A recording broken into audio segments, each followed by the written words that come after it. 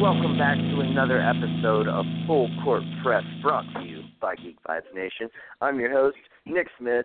Joining me tonight is Jawan Carter. What's up, Jawan? What's going on? Nothing much, man. Just excited to get into some more NBA free agency news. We finally got some plays on some big restricted free agents, and we got a trade as well to discuss. So lots of cool stuff going on. Joel is going to be joining us in just a little bit, maybe about 5 minutes or so. My guess would be Daddy Duties, if I had to make an educated guess. So we'll hear from him when he gets a chance to call in. But in the meantime, Jawan, we still have some big name restricted free agents that are still on the market. Marcus Smart, Clint Capella, and Rodney Hood. It's crazy. I mean, Houston and Boston and Cleveland don't really seem to be in a rush to sit down and discuss, contract negotiations with these guys, especially Boston, which isn't surprising given the market. Like, they're basically, these organizations are basically being like, well, go sign an offer sheet somewhere, and, if we think it's, reasonable, then we'll match it. But otherwise, like, we're in the driver's seat, And so it kind of seems like particularly Smart and Capella are kind of pissed off about this whole scenario.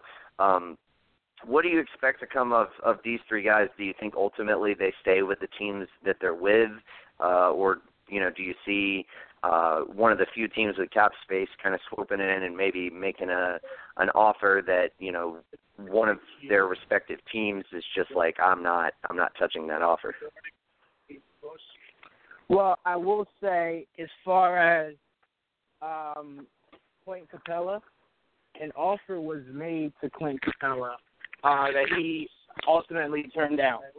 He did not feel as though it was a good enough offer.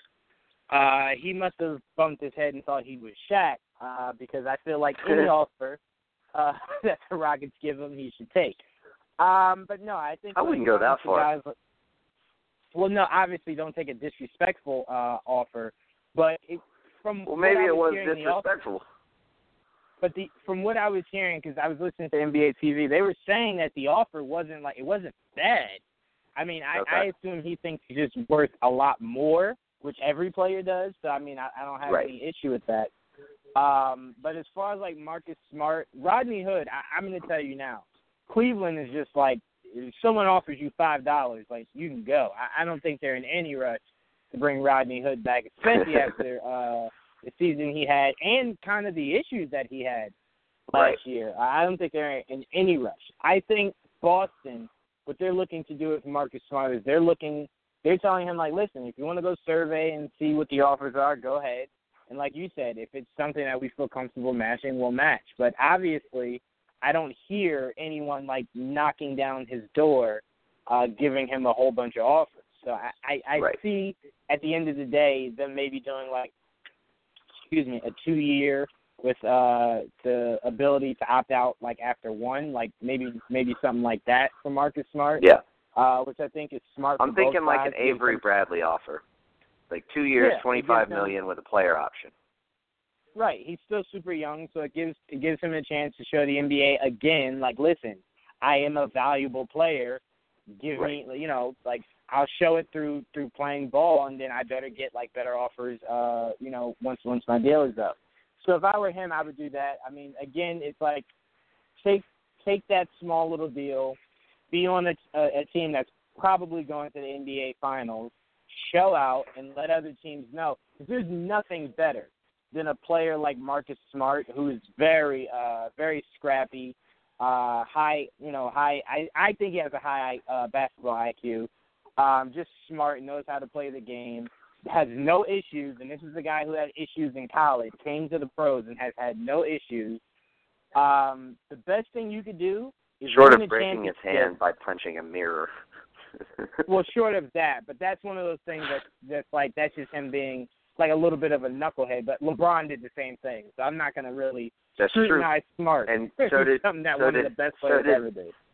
So did Enes Kanter. So, I mean, we saw that on TV when he punched that chair. So. Yes, we did. So, I mean, the best thing, if you're Marcus Smart, you could do is, stay in Boston, win a championship there, show people that you were one of the driving factors to winning that championship, and you can go ahead and get yourself a really good deal. I mean, I'm going to be honest with you.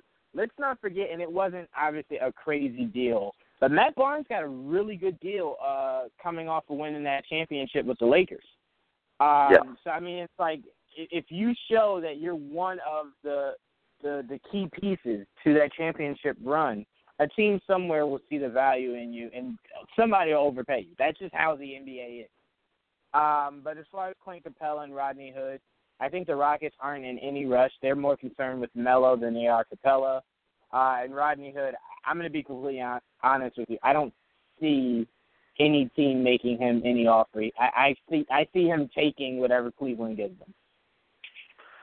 Yeah, I think Cleveland will want to bring him back just to have the asset, like just, because he does have potential. I mean, he has always been kind of an up-and-down player since his days in Utah.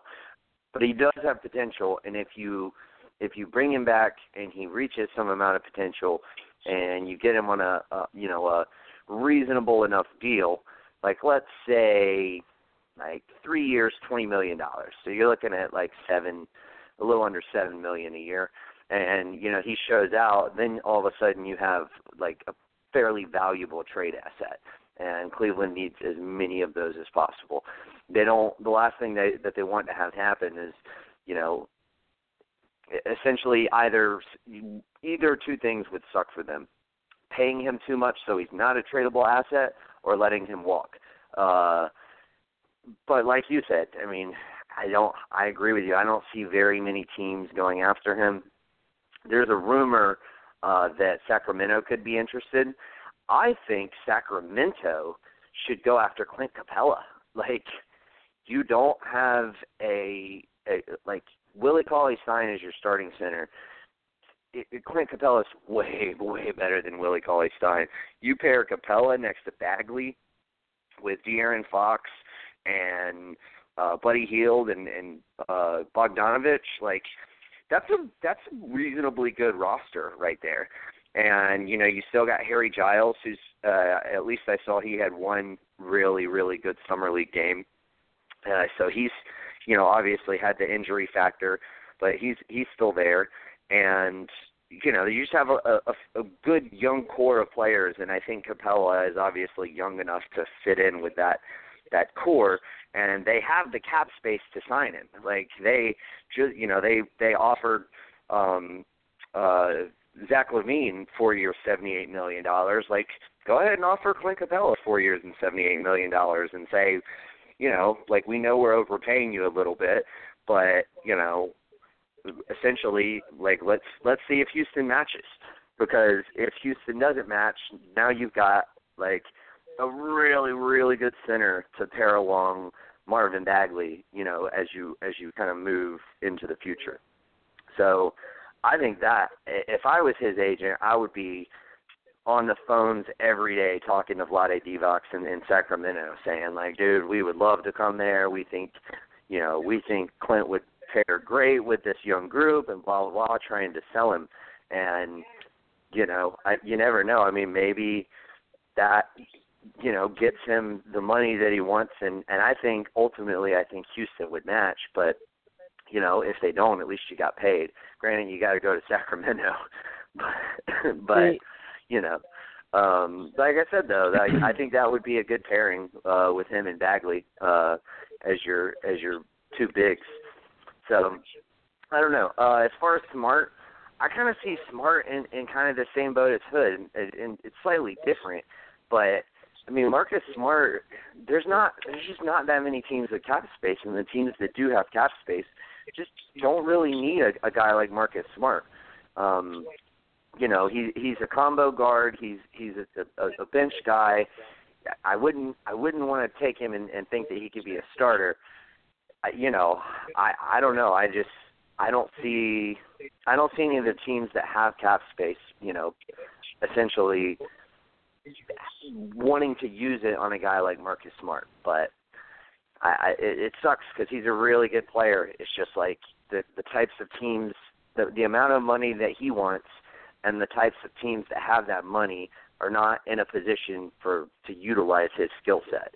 Like, he is a great 6th or 7th guy on a roster, and the teams that have cap space are so far away from contending that he just doesn't move any kind of needle for them, Question: When OKC buys Melo out, what does that do for their cap flexibility?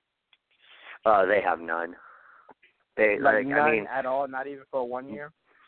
No. I mean, I think because they're still going to be in the luxury tax no matter what they figure out with Melo. So the best they could do is offer like a 1 year, $5.3 million, like essentially the deal that Boogie Cousins signed with Golden State, $5.3 million luxury tax exception. So yeah, they have no money. They have the highest payroll in the league. Which is weird. After signing Paul George. They have the smallest market in the league, yeah. That, and it's like you only have 2 like really, really, really good players. So it's like, where are you putting all the rest of your money at? It's wrapped up in Melo and Steven Adams. And Adams, yeah. I will say this: if I'm Marcus Smart and Boston just seems like they're not going to make a good enough offer. If I was him, I would figure out a way to pull a Boogie and take a 1 year deal with OKC, because the lineup that I'm picturing in my mind would be like in the fourth quarter. It'd be like Westbrook, Smart, Roberson, Paul George, and then Adams. I would really definitively like that lineup because Marcus Smart is a scrappy guy that could really get into a lot of guys. And I think it'd be a really good lineup for them. And I think it's a good roster move for them. Marcus Smart isn't a bad player to have. I agree with what you said. He's not a starter, but that's why I said he would obviously come off the bench. But in the fourth, he's a piece you could put in that lineup with Roberson, PG, and Adams. Because at least Westbrook does play like good defense, but at least 2 through 5 would be playing really good defense. With Smart, right. Roberson, PG, and Adams.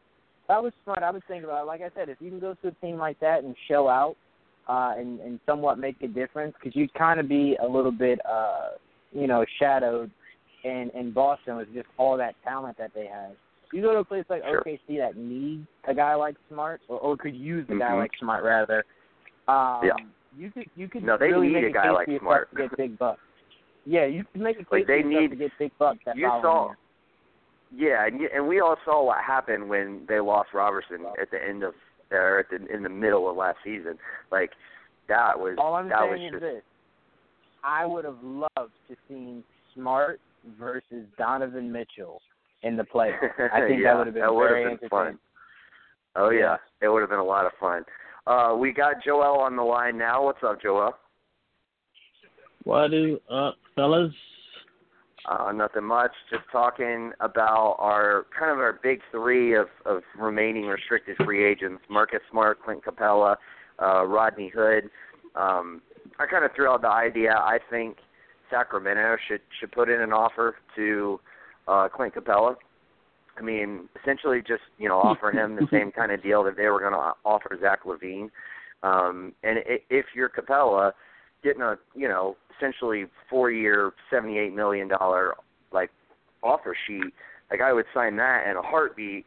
And if you're the Kings, you're overpaying for Capella, but if the Rockets opt not to match it, like you have a guy like Capella who you compare next to Marvin Bagley, and that's like a really good kind of 1-2 punch down there on the block.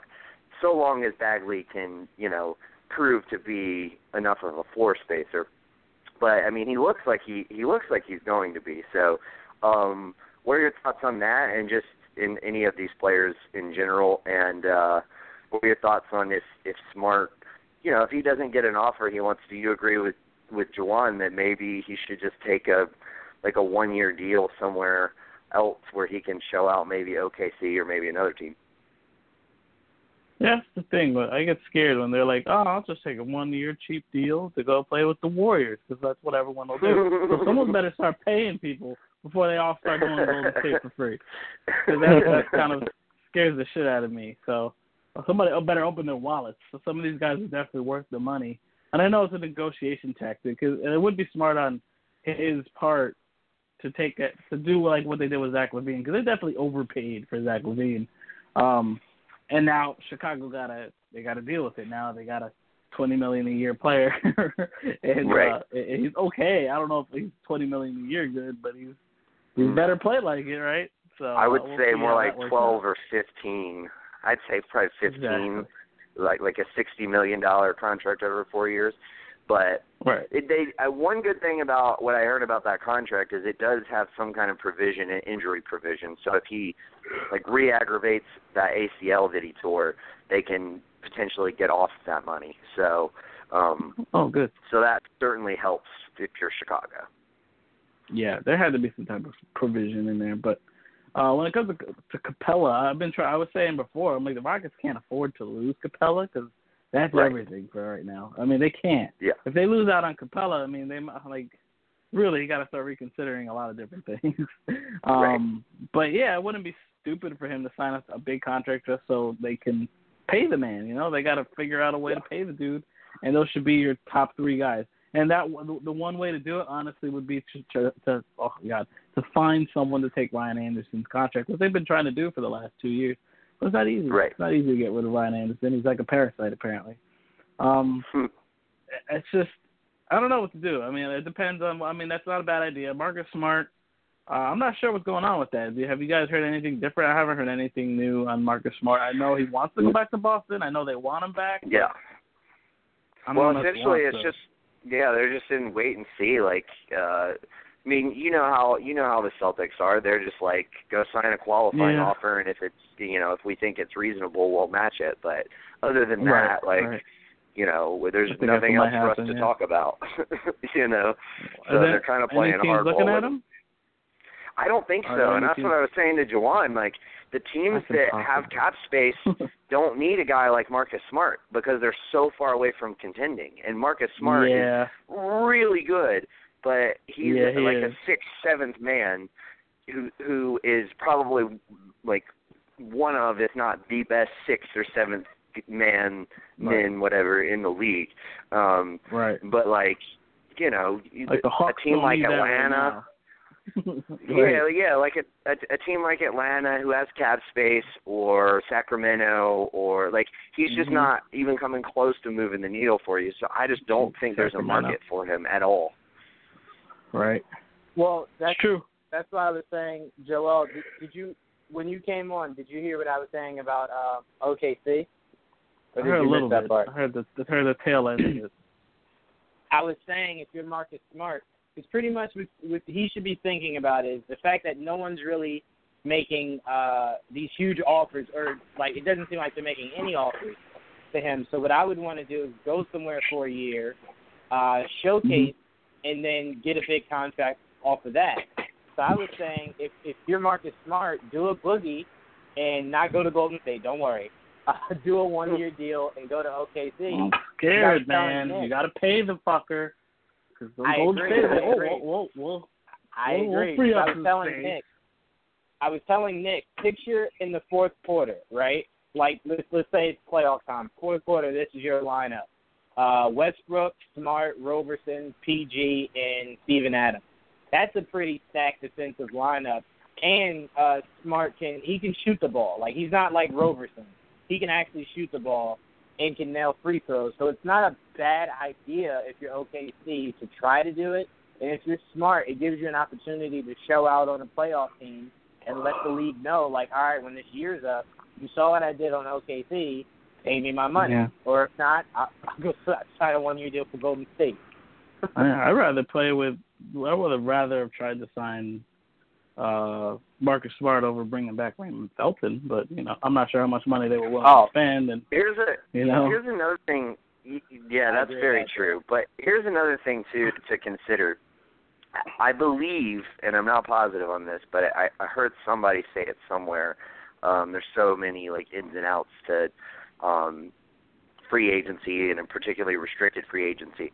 But I heard that if a restricted free agent signs a 1-year deal with another team, then that team, they remain a restricted free agent for that other team.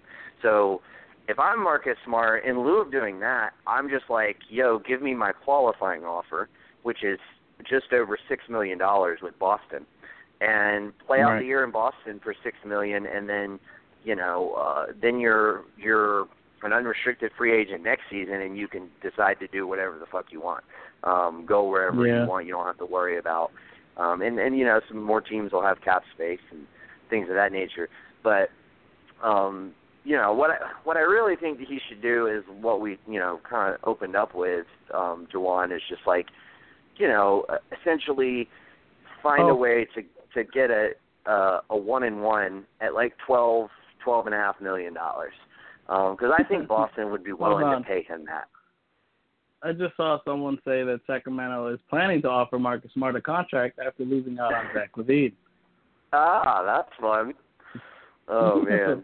See, I think they should go after Capella, man. Like I don't know. I don't like Willie Cauley-Stein, and I like Hield and Bogdanovich.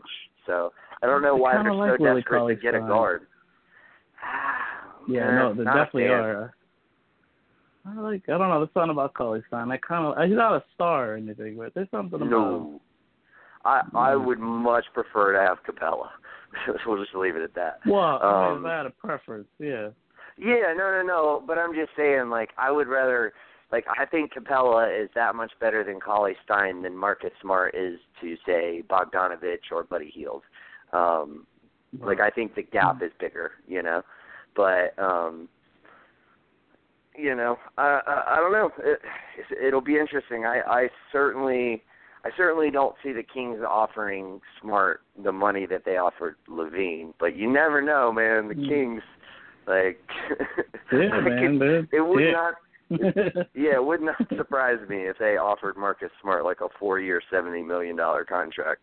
At which point, the Celtics would obviously be like, well, thank you for all your services, Mr. Smart, and, have fun in Sacramento.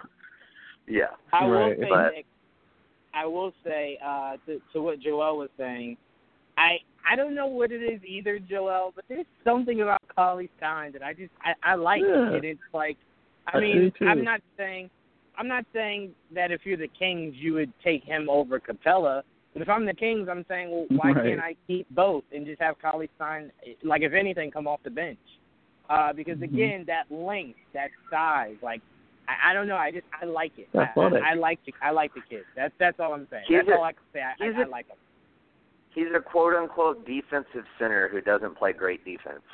That's the thing with the guy. Like, I don't dislike him either. He's just not a starting center, in my opinion. But I agree with you, Jawan. As far as a backup center, he would be one of the better backup centers in the league.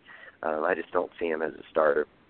But before we move on, Joel, did you have anything to add as far as Rodney Hood? No. I guess try to go with whoever pays you, man. You kind of fucked up a little bit in the playoffs. Go with God. Go with God. And Cleveland. Cleveland is a spot there. He actually looked okay in the playoffs during times. So and they have a shit ton of. They don't really have cap space, but they can pay Rodney Hood without worrying about going into the luxury tax again now that LeBron is not there anymore and his $35 million. So, that's something else to consider if you're Cleveland. I pretty much just think if Cleveland can get him on a reasonable deal to where he can become a tradable asset, they should do it. If they can't, then do not overpay him because you don't need another contract that you cannot move. So I think that's really what it boils down to. But anyway, let's move on. We got a few guys who restricted free agents who have struck deals. And we kind of alluded to this earlier. Zach LaVine agreed to a 4-year, $78 million deal with Sacramento, and Chicago has decided to match that offer. What do you think, Joel, as far as, Chicago? My only thing here with Chicago is, you were one of the few teams that had, we're looking at a lot of cap space next season. I know you don't want to lose the one of the main cogs that you traded for in that Jimmy Butler deal, but your cap space is gone now. Like, you got to pay that man $20 million next year, along with the other money that they have on the books, which isn't a crazy amount, but it certainly excludes them from that 2 max salary situation. That it seems like the teams with cap space are trying to get there, and that they covet that. But what do you think about them electing to keep Zach LaVine and that $78 million contract? Whew. Well, I think we just kind of touched on that a little bit. Yeah. Zach LaVine is not a $20 million a year player, but they had to do what they had to do, and I understand, like you just said, like they kind of had to do what they had to do to not lose the main asset from that trade that sent out their best players. Well, hold on. The main asset is Lauri Markkanen, but as far as actual player that they got, sure. Right. Yeah. Right. I mean, it wasn't just going to be a pick though. So they took one of their young guys, and ended up being LaVine, and Chris Dunn too. I don't want to shit on Chris Dunn, but at the time it was low, whereas LaVine was a little bit higher at the time. So it's like, look, I don't even know what to say, honestly, because Chicago had to do what they had to do to not lose their dude. Sacramento had to do what they had to do to get some type of talent on that team. So I get it. At some point, there was a moment though I was like, Chicago's gonna let that motherfucker walk. He's just gonna let him walk. I'm like, why would you pay this man that much money? And Sacramento's gonna get stuck because look, Sacramento has to do that kind of stuff because no one's gonna go there willingly. Like nobody. Right. That's like I don't want to shit on Sacramento, but I was really pulling for that. Sorry, Nick Boykin. I was really, really pushing for them to move to Seattle, and I don't want. And I felt bad, but too. I did not want to see a team in Sacramento. Like we have 4 teams in California. That's the team that needs to get cut out. It's like the Capella versus Cauley Stein argument. It's like I don't mind having a team in Sacramento, but I'd much rather have the Seattle SuperSonics back than the Sacramento team. Like, let's just be real, And 100%. so would everybody who doesn't live in Sacramento, and probably even some people who do live in Sacramento. It's true. It's sad, and I don't want to be that guy, but that's kind of how I feel. I mean, Seattle deserves to have the Sonics back more than the Kings deserve to have a team. And I don't want to be mean, but that's kind of how I feel at the moment. Yeah. No, I feel you. Jawan, your thoughts on Joel's hatred for Sacramento? I don't think it quite rivals your hatred for Kyle Lowry, but that's gonna be a new thing.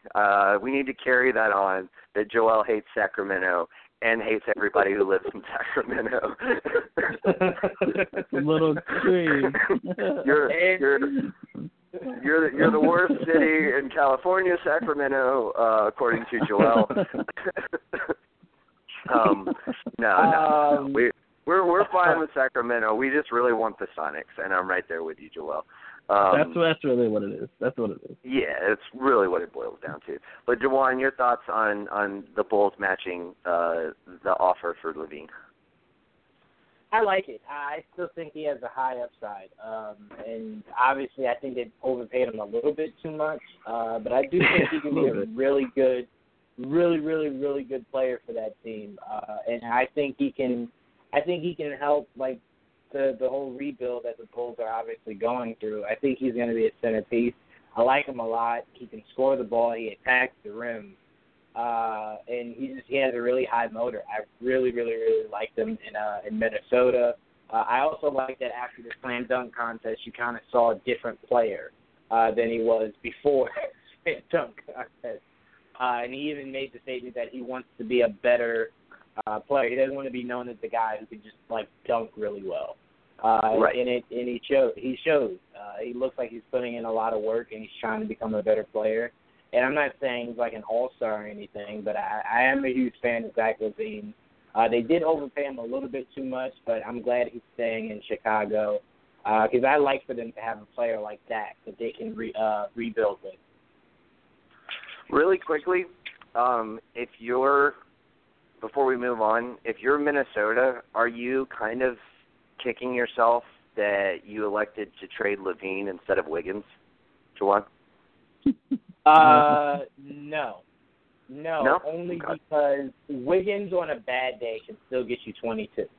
I haven't consistently seen that from LaVine. I've seen Wiggins play some really big games. His only issue is that he doesn't have a high motor. He doesn't seem like but look, I've seen LaVine have like back-to-back 40-point games, dude. Like this was, mind you, I think this was before his ACL tear. So I think that had a lot to do with, that sort of reason. But like he can get you buckets. Like that's something LaVine has. Don't get me wrong. That's what I was saying. I'm a huge fan of his, but you're talking, and again, size does matter in basketball. Sure. Wiggins he's got build about and his height, 6 inches on being able to maybe not quite 6, shoot but the way Wiggins could. Not exactly. I don't know. I look Wiggins at Wiggins I think LaVine's a better shooter though. I mean, I feel like at least numbers-wise, yeah. Yeah, numbers-wise, probably, because you also have to remember, LaVine doesn't throw up as many shots as Wiggins does. So I think I don't think so. I'm going to be completely honest with you. Because remember, think about before Jimmy Butler, it was only Wiggins and pretty much Karl Anthony Towns.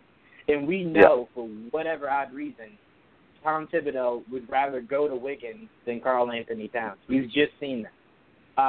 So I think he definitely puts up more shots. I think Zach attacks the basket a lot more than Wiggins does. So I think that the numbers kind of work in the favor of LaVine more so than it does Wiggins. Wiggins shoots way too much and is less aggressive drive. Yeah, he definitely shoots too much. Same question, Joel. If you're in the position of the Timberwolves, would you rather have LaVine at at I guess around $20 million a season over the next 4 years, or would you rather have Wiggins on a rookie max salary over the next 5, given the talent that you have, the rest of the talent that you have on that team? I think I side with Juwan on this because, gotcha. I'd rather just keep Wiggins. Again, I'm not sure LaVine's a $20 million guy. I think Wiggins at best could be a $20 million guy. I'm not sure he is either, but I still think there's more upside for Wiggins. Wiggins going to be making like 25 next year, and then crazy up from that amount. Like he's on a max deal. He's getting paid Joel Embiid money. Like it's ridiculous. That is true. I don't know. I still have to say, like, in my opinion, I'll probably stick with Wiggins. I like LaVine. I do. And I like him in Chicago. I think it's a great spot to be in.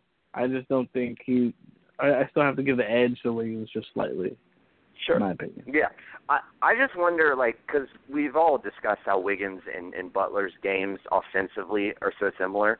I think, and obviously on the defensive end, they're totally different because, Jimmy Butler is one of the best defenders in the league, and Andrew Wiggins is just non-existent on defense, which is really inexplicable because he has all the tools to be good at defense. It's just he doesn't either doesn't care or just maybe he just doesn't have a high basketball IQ, so he can't make those anticipatory moves that you need to have as a good defender.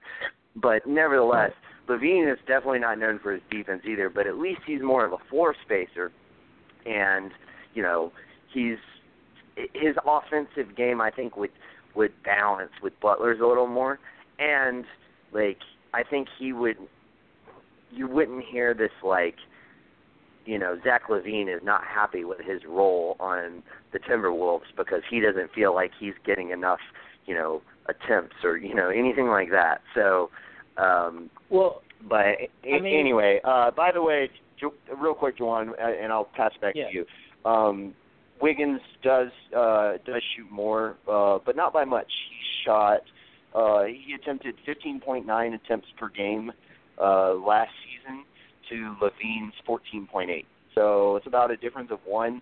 And their final year in Minnesota together, Wiggins attempted 19 to Zach LaVine's 15. So kind of, pretty close. But yeah, Wiggins does shoot a little bit more. And as far as 3-point percentage, LaVine is definitely better from deep. He had kind of a down year last year, only shot 34%, but Wiggins only shot 33%. So LaVine is definitely has more range. But anyway, you were going to say something. Oh, no, I was just going to add really quickly before we moved on that I think if Wiggins cared more about the game, then I don't think your question then is as easy as it is knowing that Wiggins doesn't seem like he gives his all to the game the way that LaVine does. Well, I would say this. I think my question would be easy because you would obviously rather have Wiggins if he seemed to give a shit. You know what I mean? Like, right. But the fact that he doesn't, and Zach LaVine does, and added in, with that, the fact that Zach LaVine is making considerable less money, and added in with that LaVine offers a better offensive counterpart to, Butler and Towns than Wiggins. So that's all I was kind of getting at. I would also say if you were Minnesota, you probably wouldn't have had to give up Chris Dunn either. Not that you really need Chris Dunn, but if you had just given Wiggins and the number 7 pick for Butler and the number 16 pick, you probably could have pulled that off. So, I don't know, just food for thought. But, let's move on, though, because we got a lot more to cover. Another restricted free agency deal. Kyle Anderson agreed to a 4-year, $37 million deal with Memphis, and San Antonio, to no surprise should be anybody, has elected not to match that deal. So Kyle Anderson will be in Memphis. I love this deal for Memphis. Kyle Anderson played really well last season, and essentially they're using, their player exception to offer Kyle Anderson this contract. And it makes sense to me. They really, really need a starting wing. Chandler Parsons is a fucking bum, and we all know it. And you know what? Instead of hating on Kyle Lowry, Jawan, and hating on Sacramento, Joel, we should just all come together and all hate on Chandler Parsons because it's just so easy. But anyway, and not to mention, even if Parsons does kind of pull things together and has a reasonably good year, we all know a lot of this has to do with injury. He's been banged up time and time again, and for whatever reason, teams are still like doling out the money to him. But essentially, like, he's not a 3. In today's NBA, he's a stretch 4. So they just didn't have anybody who kind of fit the bill of, a starting wing player. So I thought, getting a guy like Kyle Anderson who, played really well last year. He had to play big minutes in the absence of Kawhi Leonard. He was the starter for San Antonio for the majority of the season. Played really well. There's always the fear that it's kind of the same thing with Boston, that, if you go out and you sign one of their players, they're not going to work as well because they're not in that system anymore. But I think it's worth the gamble for Memphis because they want to compete now. Getting Kyle Anderson seems to be like a smart move to fill out the rest of that lineup. And I mean, it's just something that they really, really needed. So I like it. I think it's a good deal, and I think it's smart for San Antonio not to match it. Like, you don't want to tie up your money in Kyle Anderson. Like, you would rather have your money, set aside for other things. I would say, a Kawhi Leonard contract extension, though, we all pretty much don't think that's happening now.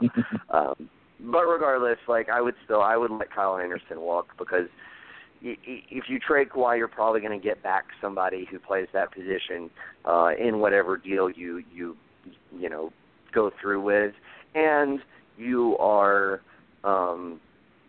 you re-signed Rudy Gay, and you still have Ginobili. You just brought in Marco Bellinelli. Like, you just don't need him. So, but anyway, Joel, what were your thoughts on the Kyle Anderson deal for Memphis, Kyle Anderson, San Antonio, whatever? I like it. Like you just kind of said. I kind of agree. I think he works there. I think it's a great signing for them, considering that's going to be a hard place to get people. And they're kind of stuck in like limbo with their two vets that they're paying this extreme amount of money to, and then a whole bunch of young, not quite ready prospects. But this season they drafted Jaren Jackson Jr. He looks really good, and then they go and sign Kyle Anderson, who's a nice, versatile glue guy, because that's kind of what he is. And I think he'll even start on this team. Because he's right. Yeah, he's kind of like that the Boris Diaw type. He can play multiple positions. He can pass. He can shoot. He can defend. He can do a little bit of everything. But he never quite found his niche in San Antonio. And we know Pop liked him and used him a lot. But he can never just crack the rotation as a starter 100% of the time. But I think he can in Memphis. Well, I mean, he's playing behind Kawhi Leonard. But Kawhi was hurt most of the season. And he was barely. I mean, he started some games. Well, Kawhi was barely playing this season. He still wasn't 100% the starter there. He was the starter for most of this season. Like, he had his moments, yes. But at the end of the day, they fucking went with Patty Mills and Danny Green. And I mean, don't get me wrong. Pop that's right. They did play Danny Green at the 3 a good bit. You're right about that. They switched it up a lot. I mean, I get it. I'm not going to complain that Pop did not stick to one specific lineup most of the time. Right. Because he was just trying different things. So, yeah, Kyle Anderson did start for a little bit there, but it wasn't 100% certain. And like you said, I just brought it up. He started 67 games. So that's like the majority of the games. So, I mean, he started most of them. Yeah. 26.7 minutes per. Right. I get you. No, and I like him. I think he'll start in Memphis. I think that's a good signing for them. And like you said, I don't know if I'm going to waste the money to keep him in San Antonio. Yeah, they have other things to worry about. They just lost Tony Parker. Right. Ginobili, is he coming back? Is he not? Did he say he was coming back? I forget. What are they going to do with Kawhi?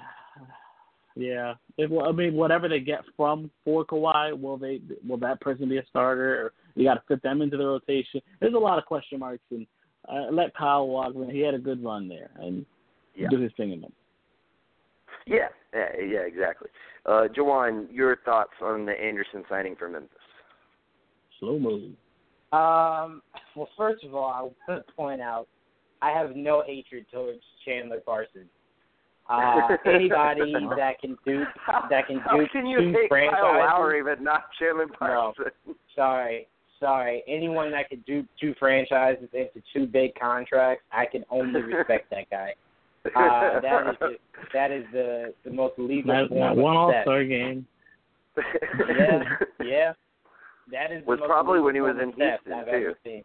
It was when he was in Houston. He actually was really good in Houston. I was just about to say, I think he was a system guy. I think what McHale was running, he just fit it really well. And then once he left it, that on top of injuries, because we put a lot of expectations on Chandler because he looks really good in Houston. We thought, he could be something, on his own. But he just proved that he's and I gotta say, which isn't a bad when Dallas signed him to that, it was like a 3-year, $47 million contract or whatever it was. essentially like $15 million a year ish over 3 years. I was like, not bad. I like it. I think it'll work. Yeah. And then, but when Memphis signed At the into time. that egregious deal, I was like, bro, what the fuck are y'all thinking? Yeah, I don't know. But anyway. To Anderson, I just wanted to point out that Chandler Parsons, I think his biggest downfall is the fact that he was a system guy trying to be a superstar. And injuries. You're not. And injuries, yes. I think he could have, without injuries, been a serviceable player at best. But as far as Anderson, it's a good signing for the Grizzlies. I don't know why the Spurs were willing to let him go, but it seems like they're willing to let a lot of people go. You had Tony Parker just tell Spurs don't fuck, Anderson's man. They don't gone. care. And I'm pretty sure before the year's over, Kawhi will be going because they're not going to lose him free. So it's like you're cleaning house. If I'm Aldridge, I'm sitting down with Pop and I'm asking him 2 questions. Are you retiring? And I'm asking the Spurs, like, are you guys going to really try to rebuild knowing that I'm as old as I am and I can't go through a whole nother rebuild? So if I'm LaMarcus Aldridge, I'm asking those 2 very important questions about the Spurs. But it's a good signing for the Grizzlies. He's definitely somebody that can help that team out in whatever they're trying to do. Because it's like they're trying to rebuild but still win now because they still have to solve. So only Lord knows what they actually want to do. The Spurs are... Go ahead, I'm sorry. The Spurs are one team where, like, even with them moving Kawhi, it's just hard for me to see them actually rebuild. As long as you got Pop, it's hard to say rebuild. You got enough vets on the team, he'll make a playoff run, you know? No, I agree with you on that. My issue was, with everything that was going on with Pop, how much longer do we see him coaching? Yeah. So it's like if I'm LaMarcus Aldridge and let's say Pop retires in 2 years or a year and Kawhi's gone, I don't really see any huge free agents knocking down the door to go to to go to San Antonio. No. Even with Pop there. So it's if I'm LaMarcus Aldridge, but at least with Pop, you're going to be relevant. Least. Yeah, no, I understand that. I'm not saying the Right. Spurs won't be a playoff team or anything like that. I just I know what definitely see a rebuild on their horizon, and if I'm LaMarcus Aldridge, I don't know if I can do that. So yeah, I mean, I need think to know now. if they elect to rebuild, they'll definitely trade Aldridge. Like there will be, like, let's say it's next season, there will be enough teams that would be interested in dumping one of those really, really bad 2016 contracts that would then be expiring and a draft pick for LaMarcus Aldridge because, I mean, the season he had last year, I mean, he had an all-NBA season. So, but, I mean, I don't know. That's what I'm saying. That all depends on Pop. But that's what I'm saying. That if in this all, like you just said, depends on Pop. But if Pop is looking to leave, as the Spurs, I want to know that because everything you just said about LaMarcus Aldridge is why if Pop's not going to stick around long term, I kind of want to move LaMarcus Aldridge now when his value is at the highest. Because everything you just said he did last season, this is the time to move him. And you know, let people know how great he is to be coached. You know, look at the season he just had. He led the team without Kawhi, even though it was more so a Pop coaching job. But LaMarcus Aldridge definitely carried his weight. This is the moment where you want to trade him. You don't want him to start the season. He looks kind of bad, and now teams are like, you're going to have to take, like, a few of these bad contracts off of me for me to take that. Like, you know what I'm saying? Right. Because he is getting up there in age, and he is a bigger guy. So it's like those wheels are going to start to run a little slower in the not-too-distant future. So this would be the perfect time to trade him if you sense the rebuild is coming and Pop's definitely on his way out. Yeah, I mean, it's I don't know. I honestly, I kind of think even if Pop retires, let's say, you know, a year from now, I mean, I think you'll just have one of those assistants get the job, and it'll just be business as usual. And you'll just, like, I don't see them going full rebuild. I just don't see it happening. The San Antonio just has too much pride for that. Like, I could see it happening in, you know, if they try to still stay competitive, and without Pop, they, you know, fall off and they become, you know, like a 9th, 10th, 11th seed, you know, and they're trying. Like, then maybe I could see them being like, all right, we got to rebuild. But it's a lot of questions up in the air. But anyway, let's move on. So we've kind of briefly mentioned this. Tony Parker agreed to a 2-year, $10 million deal with the Charlotte Hornets, and I'm not really surprised. I mean, the Spurs, they just don't need a point guard. They have DeJounte Murray. They signed Patty Mills to that big deal, which I think they're kind of regretting now, because I would much rather have Tony Parker as my backup at $10 million over 2 years than Patty Mills, at what? I think he's at like $12 million a year, somewhere in that range over the next 3 years. So I mean that's probably that wasn't the best deal in hindsight. But they also have Derek White, who's kind of been showing out this year in summer league. So yeah, he looks good. He does, and I have no doubt. Y'all remember DeJounte Murray did almost nothing his first year in San Antonio. It was last year, his second year, where he was like, it was like, damn, dude, DeJounte Murray is pretty fucking good. And right. I think we're going to see something similar with Derek White this year. But nevertheless, they just didn't really have room for him. I think they would have brought him back on a vet minimum 1-year deal to, just as a locker room guy, type of situation. But it doesn't surprise me. And if you're Tony Parker, you want to play, and at least in Charlotte, two things. You're either going to be the backup to Kemba Walker, or if they trade Kemba Walker, you could find yourself being the starter. So it makes sense to me, both for the Spurs and for Tony Parker, and honestly for Charlotte. That gives them the security that if they move Kemba Walker, they have a guy who they can, play as their starter for this next season, and see what happens there. So I like the deal. I think it's smart, and I think Tony Parker will be a pretty good fit in Charlotte. I mean, whether it's as a backup or if they trade Kemba. Joel, what are your thoughts? Yeah, I don't know if I say I like it. I was more shocked. I was not. I figured Tony would retire a Spur. I just never thought that they would happen where he'd actually leave. But his role was completely diminished. He's definitely got supplanted as the starter. And I get it. I mean, he's older now. He's more or less a veteran backup, and that's kind of where he is. And I mean, that's probably where he's better. His best usage would be there more so than a starter. And for me, Charlotte doing that and picking him up is more or less saying that they're going to try this season, unless, of course, they start abysmally again, which is quite possible. It is the Charlotte Hornets. But I do believe Charlotte's going to at least try to make an attempt to make the playoffs again this year, even though they should probably definitely look in the way of rebuilding, especially with Kemba coming. Maybe they're just going to play it out until he expires, which would be stupid. They should try to trade him to get something back in return. But, hey, look, they got themselves a good veteran backup point guard. At the very least, Tony Parker is going to be a very good locker room guy. He gets to play with Nicholas Batum again, the French connection, back together. Yeah, don't tell Kawhi that. I think he'll be a lot better locker room guy than Kawhi might think. I don't know. Kawhi's the one that always looks bad in the end to me, because Kawhi's the Mr. Quiet is too quiet at this point. And he needs to open his mouth so we can get some answers. But Tony Parker at the very least talks. So I'll take his word for it. If he wants to leave, he felt that's the best move for him. Welcome to the East and welcome to Charlotte, and good luck making the playoffs. It is the East. Yeah. I fool me once. You can't get fooled again.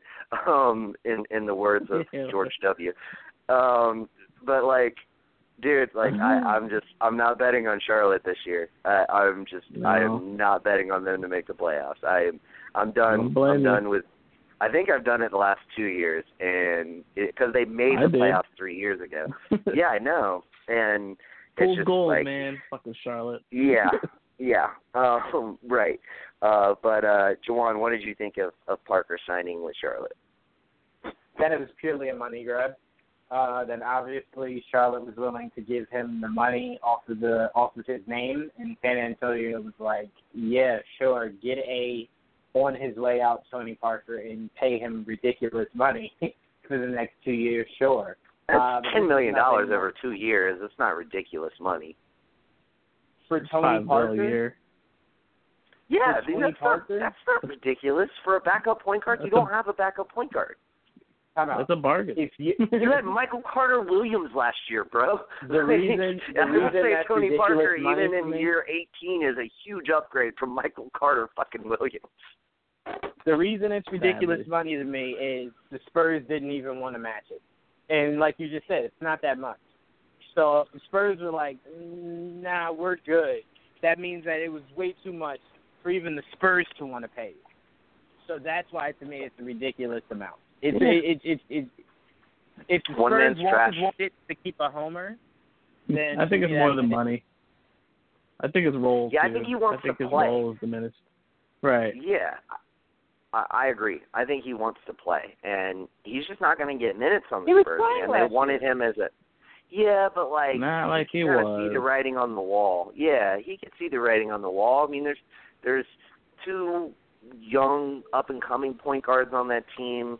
They already have their vet backup in Patty Mills, who they're not going to be able to move.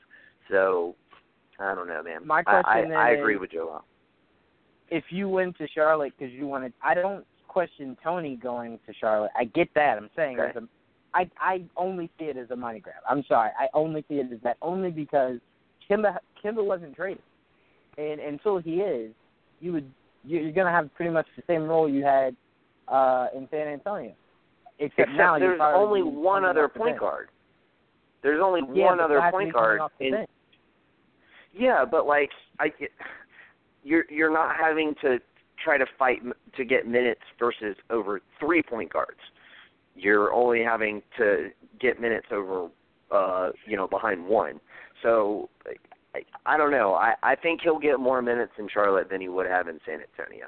I don't think they had an interest in bringing him back to play him. I think they just wanted to keep him because, kind of be a lifelong Spur and mentor and all that. But the thing is, I don't know. I think I like it just because, for all the reasons I said. But it doesn't, to me, it doesn't diminish anything. Like Tony Parker is going to have his jersey retired in San Antonio when he retires. Like his jersey will be up there with Robinson's and Duncan's and Ginobili's. He's was such a quintessential player. I mean, there were at least, I would say, 2, maybe 3 seasons where Tony Parker was the best player on that team. Right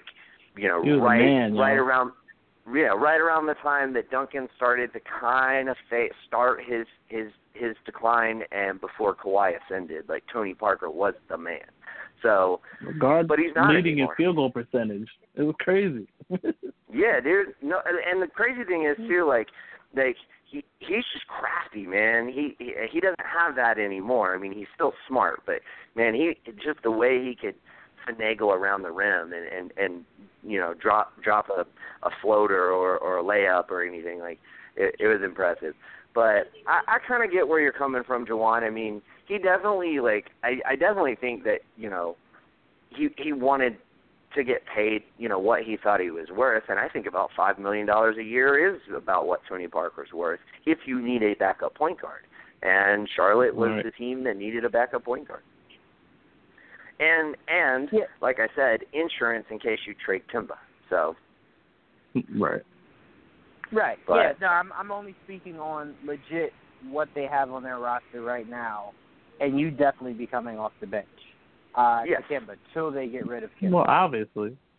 Yeah, but that's what I'm saying. So it's I don't know, because I look at it and I'm like, he didn't leave for a starting job.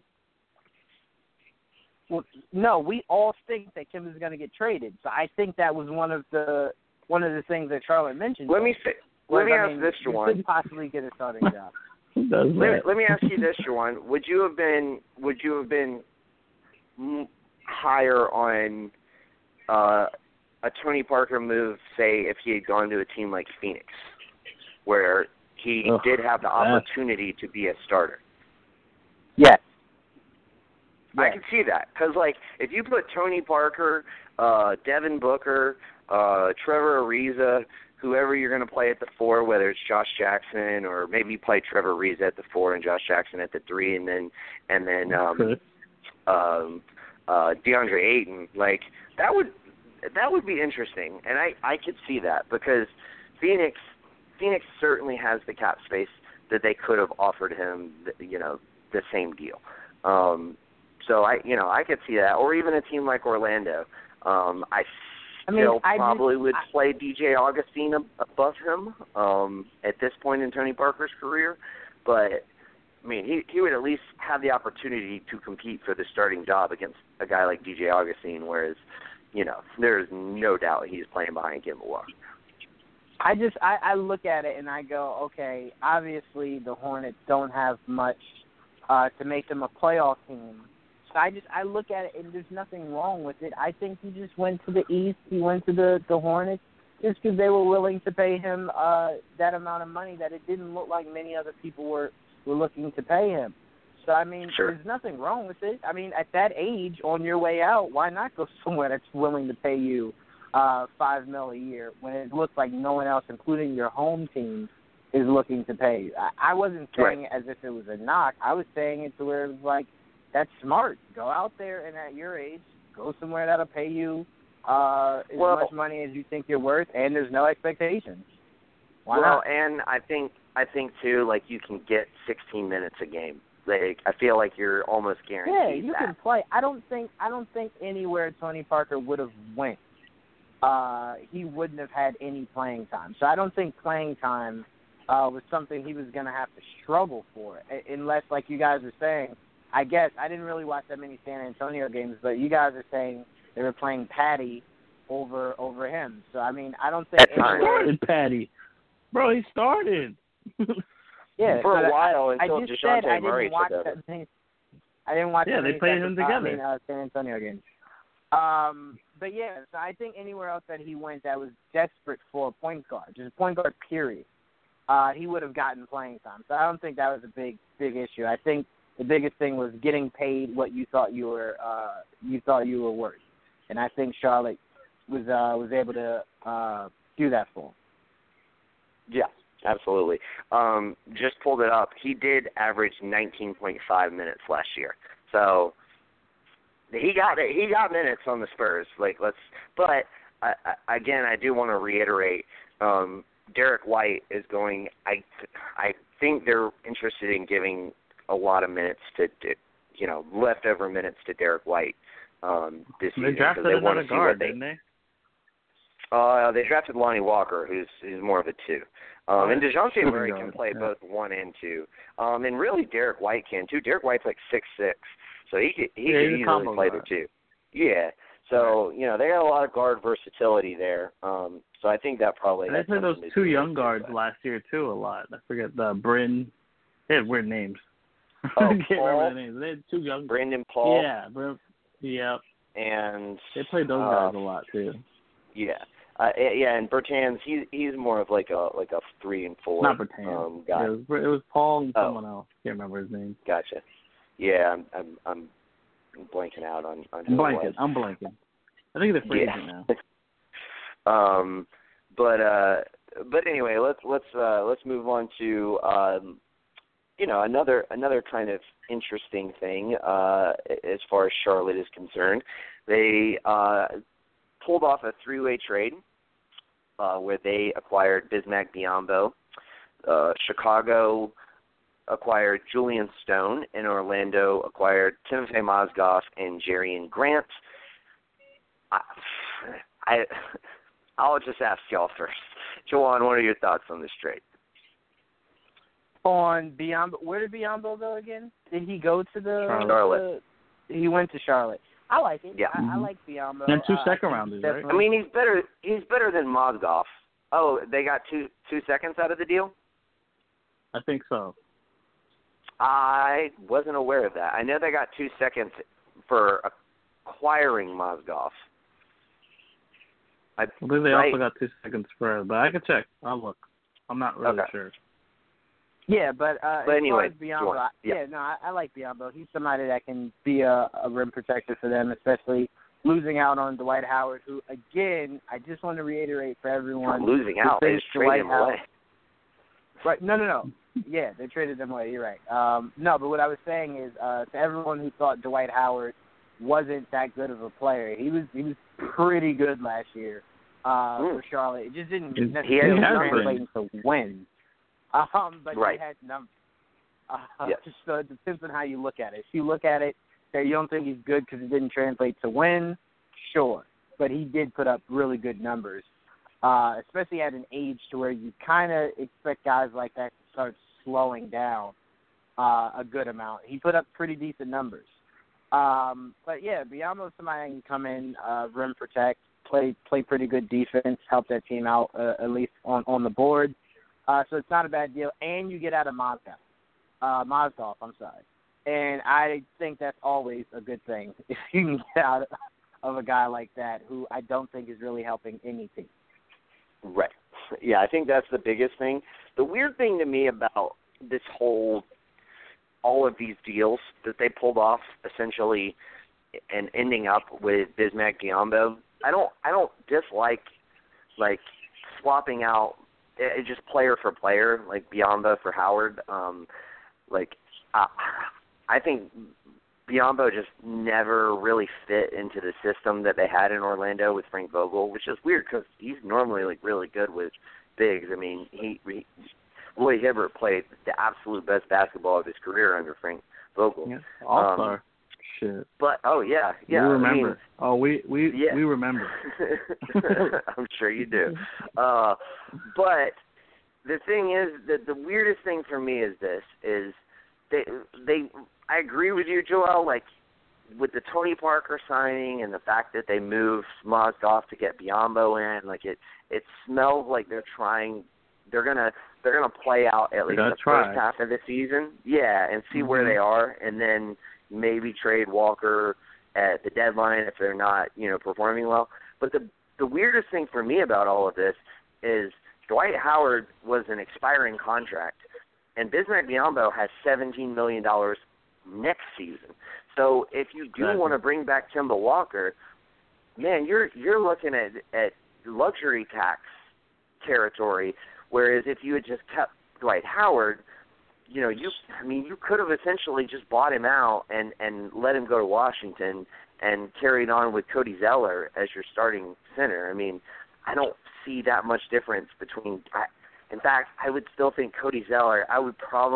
He's hurt a lot, but I would probably still play Cody Zeller above Bismack Biyombo unless Biyombo kind of recaptures, that playoff run that he had in Toronto that netted him that huge contract.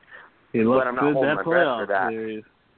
So that's I don't know. It's just weird to me. Like if you were really angling to keep Kemba Walker, I don't know. Like I would think you would want that expiring contract of Dwight Howard, or at least, like I said, you would want. If you really didn't want Dwight Howard, you would have just cut him or bought him out or whatever. And you have Cody Zeller and you have Willie Hernan-Gomez, who you just traded for last year. So. Mm-hmm. I don't know, man. In the summer league too. Yeah, and I don't know. I just don't get it. I if I was a Charlotte fan, I would be probably more upset than I am as a Hawks fan with my Hawks. They did get 2 second-round picks with him. They did get 2 second-round picks, and that's there's something to be said for that, but. I would rather have the cap space and the ability to re-sign Kemba next year without going into the luxury tax. Or if I did make these moves, I would be looking to move Kemba Walker to whoever I could. Whether it be the Magic or the Suns, like anybody who needs a starting point guard, or maybe anybody who needs an upgrade at point guard, because Kemba's easily a top 10 point guard. So that'll be a trade deadline discussion. We'll be back. Yes. Yes. I think you're right. I don't think it's going to happen this offseason. I think it should. I don't think so either. I totally, if I was them, I would totally explore trading Kemba for like Brandon Knight and seeing what draft picks I could get out of the Suns. Like, I just think that just makes so much sense to me. But hey, like, it is what it is. But anyway, Joel, just, I guess briefly, your anything you want to add to this before we move on? No, I think you got most of it. I mean, it was a three-way trade. I told you guys before, I think Charlotte's gonna try. I don't think it's gonna work. I just think all their moves kind of smells like they're gonna attempt to try to make the playoffs. And if things fall through, they're just gonna end up saying, "Fuck it, we'll blow it up," and we'll trade their best assets by deadline and just try to start over. I forgot. I don't even remember who they just hired as their new coach. I completely forgot who their new coach is. I forgot. Me too. I completely. I blanked. Because I know Clifford, their old coach, went to Orlando. Correct. But I don't remember who they hired. I know Mitch Kupchak is their GM, and I haven't trusted Mitch Kupchak since he signed Luol Deng and Timofey Mozgov to those horrible fucking deals. I question you, Michael Jordan. Come on, Jordan. What was that? What kind of signing was it? Anyway, what was it? Damn, I can't think. Orlando. Orlando did get Jaren Grant, and they got Timofey Mozgov in that deal. I did too. I was telling Jawan the other day, I'm like, that's a good move. I still like Jaren Grant. We did draft Jaren Grant. I think there's still some upside with that kid. At the very least, he'll probably be a really good backup. I think there's something there. He'll definitely probably start over DJ Augustine in Orlando. And I think Chicago got cap space because they're just gonna waive what's his name? Right. Can't remember his name. Julian. Yeah, Julian. So I think he already got waived if it's that quick. It's just cap space for them. Yeah. So that's how I feel. It's all good. Yeah, I did like them picking up Jaren Grant. I think they're going to roll with DJ Augustine as their starter and just play Grant and use Grant as their backup, which that makes sense. Shelvin Mack has, and I don't know, this may have already happened. It's hard to keep everything straight. But Shelvin Mack has like a $1 million buyout. He's like $6 million a year over the next 2 years, but they can buy him out at any time for $1 million. Did they? So that makes sense. I would not keep Shelvin Mack for $6 million when I could buy him out for $1 million. Exactly. So bringing in a guy like Jaren Grant makes absolute sense as far as them. And you know what? It's like we have Vucevic. We just drafted Bamba. Like Diambo's not going to play. We might as well take Mozgov. Like it makes sense for Orlando. I actually like this deal most for Orlando, just because they really needed a backup point guard. And Jaren Grant, he's had flashes of good play in Chicago. So I think that's good for them. But let's move on to some of the other signings around the league. Let's start with the Pacers. Tyreke Evans agreed to a 1-year, $12 million deal. Doug McDermott agreed to a 3-year, $22 million deal, which is fucking crazy to me. And Kyle O'Quinn agreed to a 1-year, $4.5 million deal, all of these with the Pacers. Joel, what are your thoughts on – no, you know what, Jawan? I'm gonna give you the floor in this one because I think you got some things to say about the Kyle O'Quinn signing. But feel free to touch base on Tyreke Evans and Doug McDermott as well.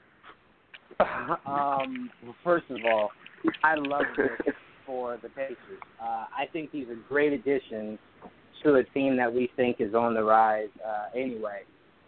What I do not like is Kyle O'Quinn saying he will enjoy playing for a team that is not looking for a lottery pick. What did he say exactly, Joel? Because I'm paraphrasing.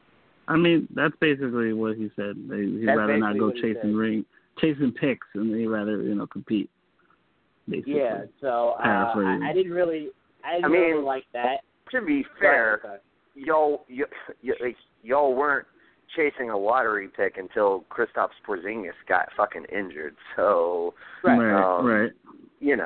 I mean, I understand where he's coming from because Kristaps is still going to be hurt for at least the first half of next season, so maybe he sees the writing on the wall. But yeah, that's kind of a fucked up thing to say, though, for sure. Yeah, so I'm not a huge fan of that, but I will say I love the signing of Tyreke Evans. Gives them length. The guy can score the ball. The guy is a beast. He was someone I was high on when he was coming out. I saw a little bit of him in college, so I was high on Tyreke Evans. My brother really got me excited about him coming into the league. And Doug McDermott, I like it. I think Oladipo driving, bringing on a double team to get Doug McDermott really open shot. I honestly think, because if you look at the formula that Utah had, to where it was just like let it run around Donovan Mitchell. Rubio was there as pretty much the facilitator, but Donovan Mitchell was the guy you kind of wanted to initiate the offense. You let Oladipo initiate that offense. He can create space to get some of these 3-point shooters wide open shots. I mean, and look what just Mitchell like did for England. Go ahead. And just like Rubio in Utah, like Collison and Corey Joseph both can play on and off ball. So, 100% agree with you. Yeah, so I really like this. And O'Quinn is a really good, putting aside everything he just said about the Knicks, I will, I won't put any bias towards it. He is a really good rebounder. He's pretty good at protecting the rim.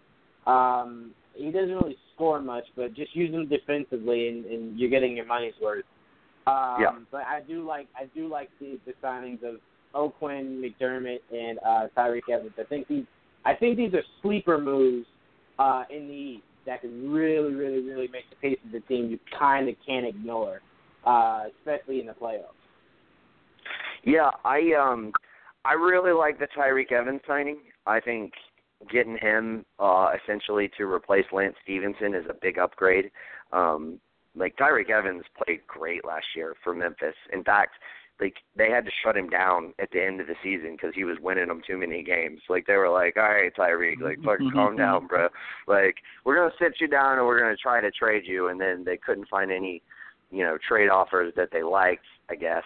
And so, essentially he just sat out the rest of the season because they were tanking. But I really like that deal. I think he is a sleeper candidate for Sixth Man of the Year. I think he will definitely put up some good numbers. And let's not forget, Tyreke Evans is big. He's 6'6", but he's got a pretty good wingspan. He can play the three. So I expect to see some closing lineups with Collison, Oladipo, Tyreke Evans, Thaddeus Young, and Miles Turner. And that's a fucking good roster right there. That's impressive. And so, like I said, I expect to see him in much the capacity that they utilized Lance Stevenson last year. So, I like that deal a lot. Now, the other two, here's the thing. I don't have anything against Kyle O'Quinn. My thing is this. You have Miles Turner. You have DeMontis Sabonis. Why are you using that money on another center? You have two centers already, who are good. You don't need that. And I'm sure this won't mean anything to you, Juwan, but Joel, we covered last year's draft. Remember, they took Ike Enigbogu, and he would have gone a lot higher had he not had his injuries. I would think that sitting out a year, I would hope that he's kind of recovered from his injuries, and to me it seems like you would want to get him some minutes just where you can. But if you sign Kyle O'Quinn, where is he going to fit in? He's not going to get any minutes. So, that part of it didn't really make a whole lot of sense to me. And I like Doug McDermott. I like his fit for them. I just don't like the contract. I think that is a gross overpay. And we're seeing this. We talked about it last Saturday, Juwan, as it pertained to Utah. These small market teams are just overpaying for these guys because they kind of have to. And I think that's the case with Doug McDermott. I think he'll fit great there. I really do. But who the hell was knocking down his door to pay him $22 million over 3 years? I don't know. I don't see it. Over $7 million a year for Doug McDermott, I'm thinking more like $4 million a year for Doug McDermott, just me personally. But, maybe $7 million for 1 year, I'd probably do that. But, $22 mil over 3 years, I'm not doing that. But, anyway, I do really like the Tyreek Evans signing, and hopefully Doug McDermott can prove me wrong, and he can outplay what my expectation of what I think he will play. But Joel, your thoughts on these signings? I thought overall they were good signings.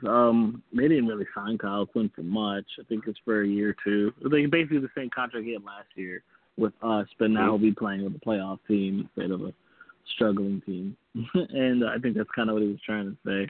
I took no hard feelings over it. It's the truth, and I think he's a little butthurt that we really didn't offer him anything better than what he got last year. But we ain't trying to look about this year. It's all about next year.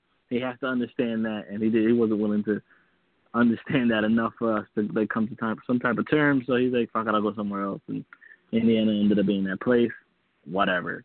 Like you said, they have other bigs. I think they just waived Al Jefferson, so he'll take over Al Jefferson's role, whatever that was at the end of the day. So small. So small. Yeah, he'll take over that for $5 million. Then you have McDermott. I mean, how much are they paying him? I don't even remember what the contract was. I just know it's like 3 years or some shit like that. Yeah, $22 million over 3 years, so just over $7 million a year. Which, I get, like, but, man, I just don't see anybody else making that offer, is what I mean. Like I get it. I feel like you could have got him for, like, if you were going to give him a 3-year deal, you probably could have got it for, like, 3 years, $16 million or $15 million. Right. Yeah? I was just about to say that, like 15, something like that. But yeah. It is what it is. I mean, they felt like they needed some shooting. Look, we had McDermott. I liked McDermott. He was a good greener. I mean, the dude could shoot it. He was just too streaky for me. He hustled. I like that he hustled, and again, he was a little too streaky for me, but he's a good dude, the locker room dude. They have a good guy in their hands. But the big signing, obviously, was Tyreek, because to me, you got an upgrade. Because Tyreek Evans was kind of struggling there for a little bit. He kind of lost his way, and he found it in Memphis. He found it back. He found a shot. Everything came back to him. And Tyreek Evans looked like the rookie of the year Tyreek Evans again. And they basically replaced Lance Stevenson with a better version of himself. And I think Tyreek Evans is going to take over that six-man role, but he could be anything from 1 through 3. I mean, he did play point guard his rookie year. He could still play point guard now if they wanted him to. So Absolutely. He could even start at point guard if it really came down to it. If something happened, like it happened last year where Collison went down. So, I mean, if anything comes down to it, they have a Swiss Army knife at guard with Tyreek Evans. It's a great signing for them. Yeah, absolutely. I mean, that's pretty much how I see it as well. I really, really like the Tyreek Evans deal. And overall, I mean, just like you, I think McDermott kind of fits as far as, having some floor spacing and everything else. It's just an overpay for me. But anyway, let's move on. He does, man. Like, they like their, like, white dude, like, clean cut, you know what I mean? Like, not like the non-Aaron Baines type of white dude. Like, they don't want, like, a guy like that with, like, crazy haircut and, like, a beard and shit. They want like a, like a clean-cut, college-looking, nice, strapping young man white bread. Yeah, exactly. Thank you, white bread. Yes. That's perfect. Damn. Wonder Bread. Yeah, okay, yes, Wonder Bread. From henceforth, Doug McDermott's nickname is Wonder Bread on this show. That's gotta be, man. It's gotta be. Wonder Bread. All right, so I like Wonder Bread on this team. He's just a little overpaid. But anyway, let's move on. My dude, Fred VanVleet, just because I love saying that dude's name, he agreed to a 2-year, $18 million deal with Toronto. I love it. I think it's a great, I think that's the perfect median. Like, two years, $9 million a year. That's about what I thought he should get. He is, essentially, he's not a starter, but he's a finisher. Like, he's a closer for them. They slide DeRozan over to that 3, and they play him at the 2. Makes total sense to me why they would want to bring him back. I'm glad they were able to reach a deal that both parties could come to. And I think $9 million a year is about what I would want to pay a guy like that who, isn't irreplaceable, but is certainly a main cog in that system. My only hesitation would be he was a main cog in Dwayne Casey's system. Will he continue to be that same, will his importance be diminished in, a new system? And again, I forget who they hired as their coach. Do you remember? Nick Nurse, right? Something like that. Who was it? Nick Nurse, I think his name was. Oh, okay. I don't even know who the fuck that is. He was an assistant for Dwayne Casey. Okay. Yeah, gotcha. Okay, I think he was a head assistant. Chances are they'll probably keep a similar system. I guess that makes sense. But yeah. So Nick I like it. I think I think he's a solid player, and I definitely think that they really, really wanted to bring him back. And he's just kind of took over that backup point guard role, and then even got plugged into the finishing 5, if you will, throughout the season. So I think he earned his money. I think it's the best possible scenario of a player who he might have been undrafted. I'm not sure. I think he was. And, just signed on to a team and just grinded every day and earned his money. So I'm happy to see him get paid, and I think it was smart for Toronto to bring him back. What are your thoughts? No, perfect signing. He was a 6th Man of the Year candidate. You can't go wrong with that signing. He was incredible last year. I mean, this dude was undrafted, right? I don't believe he was drafted. He made the team. I think he was on the G League team or whatever. He made the roster. He made the rotation. Became the main dude off the bench. The man earned his money. So, give the man his money. Very Robert Covington style. Yeah, exactly. I mean, he did what he had to do to make it, and still young. He's now a 3-year. I forget what the contract was, 3 years something. Yeah, I think it's great. Good on him. Good on him. And look, he's there even if they decide to go away from one of their star guards, which it's possible they do down the line. I don't know if they're going to do it right away. They think they might try one more year with them together with the new coach. Now that LeBron's not there. Exactly, and now LeBron's gone, so maybe they'll try one more time. If that doesn't work, then obviously Splitsville. But they're going to try it now with the new coach. I think they should. They should. They were the best team in the East last year, Right. People forget that, but they should. Honestly, I don't think they should have fucking fired Dwayne Casey. I think Coach of the Year. I think had they had known that LeBron was going to leave and go west, which everybody said, why would LeBron go to the West? Well, I mean, he just wanted to live in Los Angeles. So, but it came down to.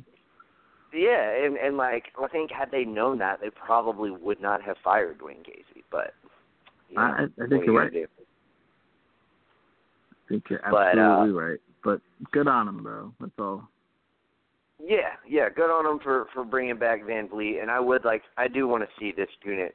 I do want to see them, I would love to see, them facing off against Philly or Boston in the semifinals and see how they fare against, one of those teams. I think there's a good chance that they could, make it to the Eastern Conference Finals. And, let's say they're playing Boston in the Eastern Conference Finals.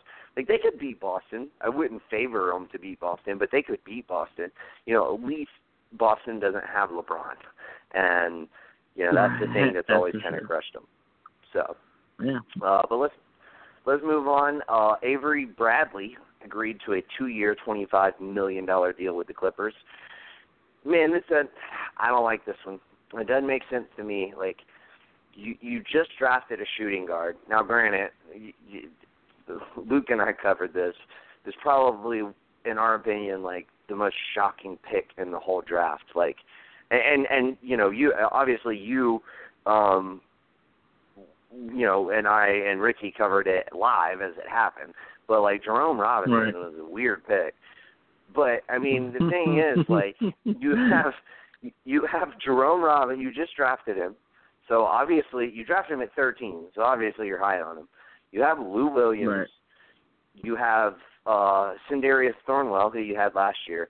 There's another guy that's on their squad who I can't remember his name, but he played for C.J. Williams, some shit. Yeah, I think that's something like that. Like he played some minutes last year. You got so much depth at guard. Like I don't understand why you're going to waste money on Avery Bradley when he didn't play that well for you last year. He was hurt a lot, and like I wouldn't mind a 1-year deal. Like 1 year, $15 million even, I'd be fine with. But like I would not want to offer him 2 years, not when you got, you know, some big free agents coming up next season. Not that the Clippers are, you know, a prime destination, but you know, maybe you could, you know, work out getting a Chris Middleton or, you know, or even Kemba Walker. Like there are free agents that could really help your team and make you a viable player. Kawhi Leonard. Well, I mean, maybe. I don't know. I don't buy into all this Kawhi talk about him wanting to go to the Clippers. I don't think it makes any fucking sense to me. And you know, it was like 2 days after it was reported, like Kawhi no longer interested in the Clippers now that LeBron is, you know, signed with the Lakers. And then like 2 days later, it was like, you know, Kawhi would prefer the Clippers because he doesn't want to play with LeBron. It's like, what the fuck, dude? You literally in 2 days released two separate statements that are like that just contradict each other. Like, oh yeah, dude. And it's, as we know, it's all because Kawhi won't say a goddamn thing. So, but anyway, I don't like the Avery Bradley deal. It doesn't make a whole lot of sense to me. I mean, I don't feel like he really helped you last year. He didn't show me enough to warrant wanting to bring him back. And, you know, if nothing else, I know Lou Williams is like your sixth man, but when he did start last year, he was putting up 40, 50 points a game. Just start fucking Lou Williams, right? Right. No, I totally agree. Man should have been an all-star last year, in my opinion, if you're asking me. Yes. I'm just saying. Look, I don't understand it either. I like Avery Bradley. He struggled when he wasn't with Boston, you know. I think like we talked about, like anybody that leaves Boston kind of struggles because the system's different. They're used differently, and he's really an undersized shooting guard. He's 6'3", defends well, he's athletic, can shoot. So you think he should be able to translate into wins. But, you know, Detroit struggled in general. So he just didn't look good in Detroit. A lot of guys didn't look good in Detroit. That hopefully changes now with doing KC. But in LA, he didn't play at all. He was hurt the whole time. So maybe this is his chance to show something out. So I get that logic. But they're overfilled at guard, like you were just saying. Right. I mean, between Teodosic, they still have the rights to, and Patrick Beverley, and the two fucking guards they just drafted, and the two guards they were using last year from like second round or wherever they were, late first rounders or whatever they were. Yeah, Juwan Evans and Sindarius Thornwell. Yep. Yeah. So it's like, there's a lot there to like sort out who's gonna get. Well, I mean, it's gonna be a hell of a competition. I think Avery Bradley ends up starting regardless. Of course, unless they go with Lou Williams. Lou Williams would obviously be the starter, but Lou Williams has been a six-man. That's what he's won the award more than once now. I think he likes it that way. I'm not sure. I mean, but it works too if he starts. I mean, Lou's the man in that team. I don't know how long he's gonna be there. He can easily be traded if anything doesn't, work out. And that's why he signed a long-term extension, because Lou just got tired of jumping around. Because everyone loves him, but not enough to keep him long-term, and that's kind of sad for him. So I'm sorry, Lou. But yeah, I don't get the signing either. I don't get it. Yeah, I mean, I don't know. It seems like a weird move. The crazy thing is like, Jerry West is kind of known for like making these kind of like really, really smart moves, and it's like I don't want to make light or anything, but like, is somebody not telling us something? Does he have like dementia or something that we're not hearing about? Because like these moves, like drafting Jerome Robinson over Lonnie Walker or Dante DiVincenzo or Michael Porter Jr. Smith or Michael Porter Jr. Like baffling. Like I just don't get it. Like I get the Shai Gilgeous-Alexander. Like that makes perfect sense because yeah, you got a lot of guards, but you know you don't have like a young future point guard. Like so, I get that one. But like I don't get Jerome Robinson and I don't get the Avery Bradley deal. But I don't either. Maybe it'll end up working out, and maybe Jerome Robinson is you know a project. Like they see him as being really good 2-3 years down the road. Yeah, and Bradley is going to be the guy who's their starter, and they're going to just keep Lou Williams as sixth man. I mean, we'll see how it all plays out, but it seems like a waste of money to me. Yeah. Clippers look weird. So, I don't disagree. Yeah. We got 3 more that I really want to get to, and we can cover a couple more if we have time. But we got about 24 minutes to get to these 3. We'll make it. Yeah. Dwight Howard agreed to a 2-year, $11 million deal with the Washington Wizards. They also signed Jeff Green to a 1-year vet minimum deal. And this is, of course, after Dwight Howard reached a buyout with the Brooklyn Nets after he was traded for a second time in a year. Anyway, Dwight Howard to the Wizards. We'll get to Jeff Green. Well, actually, let's talk Jeff Green first because I think this will be quick. Jeff Green, I like that. I like them bringing in Jeff Green. I think he makes for a reasonably good backup to Markieff Morris. He can also play some 3 when you need him to, but I think they'll mostly utilize him as backing up Morris. And he got a lot of minutes in Cleveland, which maybe more than what I would have given him if I had been the coach. But I think more than he expected. Yeah, I think you're right. But nevertheless, I think he's a good fit. I like him. They needed somebody like him, and that made a lot of sense to me. Do you kind of see that the same way with him? No, I agree. I mean, the Wizards' problem for the last couple of years has been their depth, and Jeff Green's not bad. They just lost what's his name? Mike Scott. I dare it. Mike Scott. I think he went to the Clippers. Used to be an Atlanta Hawk. Yes, he did. I remember. Used to shit on us. Yeah, I remember Mike Scott. Not a bad dude. Jeff Green is somewhat of a role player in his life. I mean, that's what he is. He's not that great. He's got to stick to that. He's better off served as a backup. I think he got forced into a bigger role in Cleveland than I think he expected, and it's just hard to live up to that all the time. He's there for a couple minutes here and there. Good stretch forward because that's kind of what he is at this moment. Doesn't have the handles or really the consistent shooting to be a 3. So he's more of a stretch 4. That's just what he is. An athletic stretch 4. Uncle Jeff, I think that's his Twitter handle.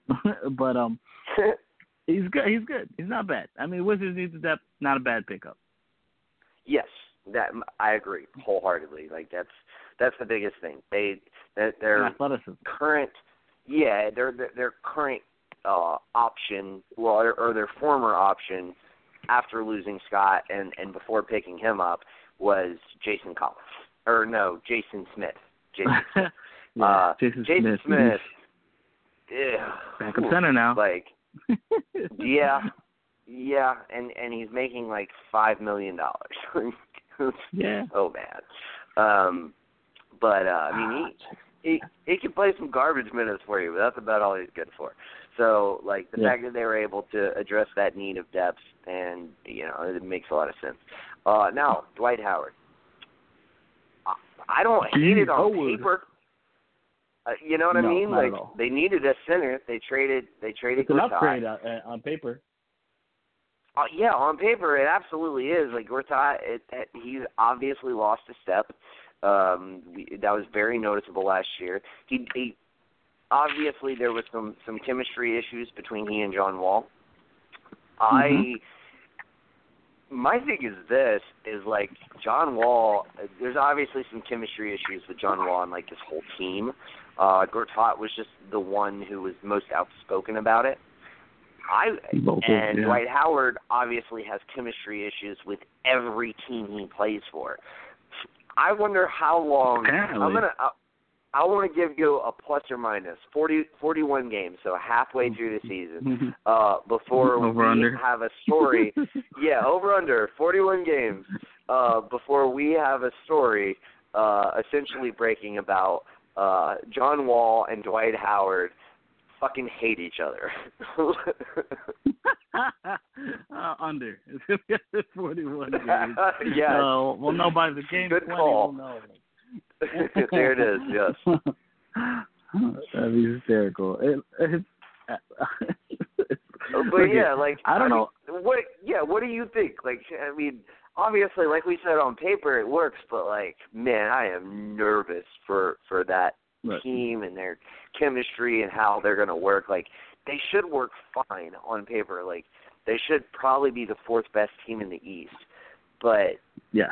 Oh man, I like their squad. I like the starting five. I do too. On paper, they should be one of the best teams in the East, one of the best teams in the league. Again, his depth is going to probably end up being an issue for them. But my thing is, Dwight Howard, the last two years, because they Charlotte last year and it was Atlanta the year before that. Apparently, I don't know. He doesn't seem like an unlikable dude. But ever since he went to Los Angeles, he just seems like everyone hates him. I just don't get it. I'm like, what is he doing that people dislike this guy everywhere he goes? What happened to Mr. Happy? Atlanta, there was a report that came out that when Atlanta traded him, essentially, like, there were players on the team who, like, were applauding and, like, cheering or some shit like that when they heard the news. Really? So, like, yeah. So, like, yeah, I don't know, man. Like, I think he's just, honestly, I think he's like one of those people who, like, we all have like that friend who is like, we love them, but like they're, you know, we're like, when are you ever going to take yourself seriously, bro? Like, you just fucking clown around and you say stupid shit all the time, and you don't realize that it like hurts other people's feelings. And like, I love you, and like, but like, I feel like that is Dwight Howard. I feel like that's the guy that he is, and like, he doesn't mean anything by it, but it's just like, I don't know. I feel like that's his personality type, and I feel like it just rubs a lot of people the wrong way.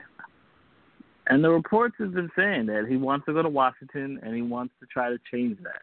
I mean, that's what they said. He wants to become a different person. He wants. But you are who you are, bro. You are. But he says he wants to.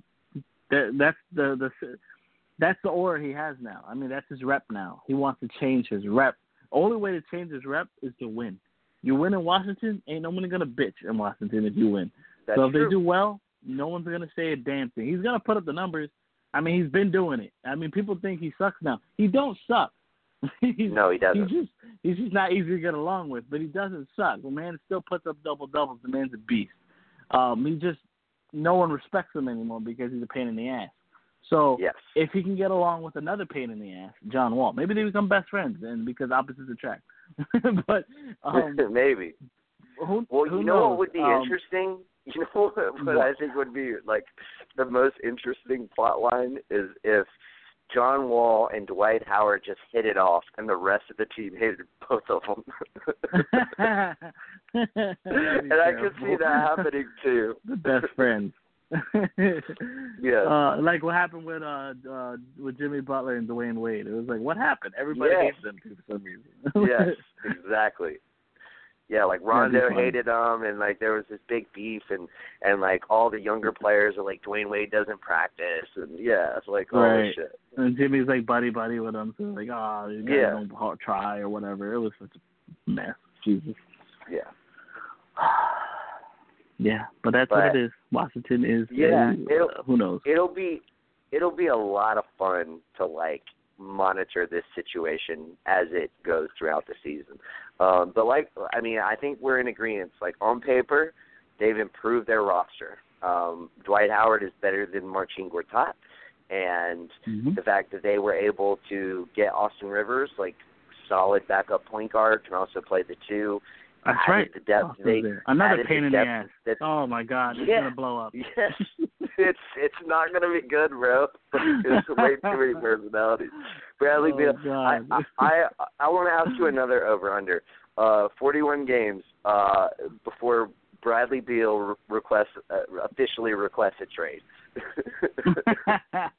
Week 2. It was like I can't be in that room with them. I can't do it. I can't deal with it, man. Get me the fuck out of here. Because you can't trade John Wall. Not with that contract, man. Maybe Superman. No one wants that contract. So nope. Yeah, I mean, I don't know. It'll be really, really interesting. Never say never. But anyway, they got rid of Blake Griffin somehow. Yeah, that's true. And they even got a fucking draft pick back for him. Like that was the craziest thing. A lottery pick, no less. There's Jerry West. Yeah, there you go. That I applauded him for. And they got probably the best player in the deal, at least the most consistent player in Tobias Harris. But But anyway, a couple more things. Brook Lopez. This one came out of nowhere. Brook Lopez, $3.4 million for 1 year to sign with the Milwaukee Bucks. I love it. I love this deal. They get a floor spacing center. He's not a great rebounder. Like he's never been a great rebounder, and he's not a great defender, which is weird because Robin Lopez is the opposite. Like he's not a floor spacer, but he's a great rebounder and a great defender. Like but like offensively, at least Brook Lopez fits them to a T. That's exactly what they needed, and I feel like if they put the right pieces, like if you play him, Giannis, Middleton, like probably Brogdon and Bledsoe, like you got enough defensive pieces around him to kind of shield him. And Giannis, like he's got that versatility, like kind of like how Kevin Durant, is able to play better defense now that he's in Golden State. Like Giannis has that same kind of ability to be your rim protector because of his length and his athleticism. So you don't necessarily really need that as far as rim protection. And, as far as rebounding, they'll suffer a little bit from that. But, like, I love it, man. I think it's a great fucking move for them. It's exactly what they needed. They needed a guy who could, space the floor and, provide, essentially get them some buckets. And as much as there's been talk about Giannis playing the 5, like, I so much prefer this. Like, get a guy like Brook Lopez, and you get him for $3.4 million? That's the crazy thing. I can't imagine, like, why would the Lakers not offer him something? Like, anything. I mean, I know they relinquished his like his rights. His rights, because they didn't want the cap hold of like probably like $30 million because he was on a $20 million contract. But like they could have offered him that. They could have offered him easily. They could have offered him they probably could have offered him like $8.5 million, $9 million, whatever the whatever. He could have got more than $3.4 million. It's fucking nothing. Right. So like the fact that Milwaukee was able to get him for that cheap too, great fucking move. I love it. What are your thoughts? No, I totally agree with you. I love it. As soon as I heard the news, I was like, I really like that move. Brook Lopez fits perfectly with the fucking – he's so long. He's very big. He can shoot it. He's a very offensive-minded big guy. He was a former All-Star. Obviously, he's a little older now, so it doesn't move as well. But Brook is still Brook. I mean, at the end of the day, I think he can still ball out. He'll fit next to Giannis and Middleton really well. Whether they go small with them two at forward and Brogdon and Bledsoe at the guards, or they go a little bigger, maybe starting Ilyasova. I don't know. Whatever they want to do. They have flexibility more so than last year. I like the depth that they added, adding Ilyasova and adding Brook Lopez. They added shooting. I really like it. And they added DiVincenzo from the draft. So I really like what they've done this offseason. Good job, Milwaukee. Yes, I agree. The big missing ingredient to me is they need one more wing player. And I don't like they don't have really I they don't really have the money to get anybody great, but if they can find like a luck into one. Well, yeah, just hey, Luke still contends that Kawhi Leonard would be, although you'd have to give up Middleton, so that wouldn't give you the depth. But that's true. But nevertheless, if you could just add one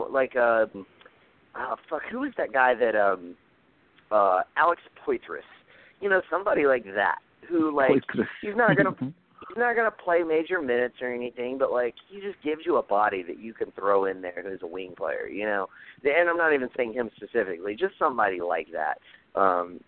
Somebody who you can get for really cheap and can, give you, the minutes during the regular season that you need. Because in the postseason, you're not going to need that. You're going to play Middleton at the 3, and then when he's not in, you're going to play Antetokounmpo at the 3, and you'll be fine. But for the regular season, they need an extra wing guy. But I think somebody's out there who they could pick up who could just give them minutes here and there, and garbage time minutes, minutes so Giannis and Middleton can rest. But yeah, I mean, I agree. I love the moves that they have made, this offseason, and I really, I think Ilyasova's contract is again a little high. But I mentioned this to Juwan the other day. I think the fact that Coach Bud has already worked with him, I think that had a lot to do with that signing. That's right. That's a good point. I forgot about that. Yep. Yeah.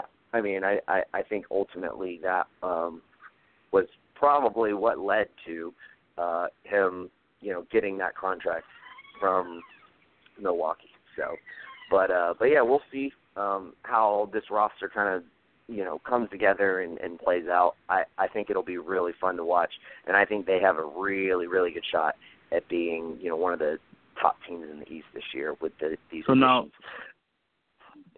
Jabari Parker coming back to Milwaukee?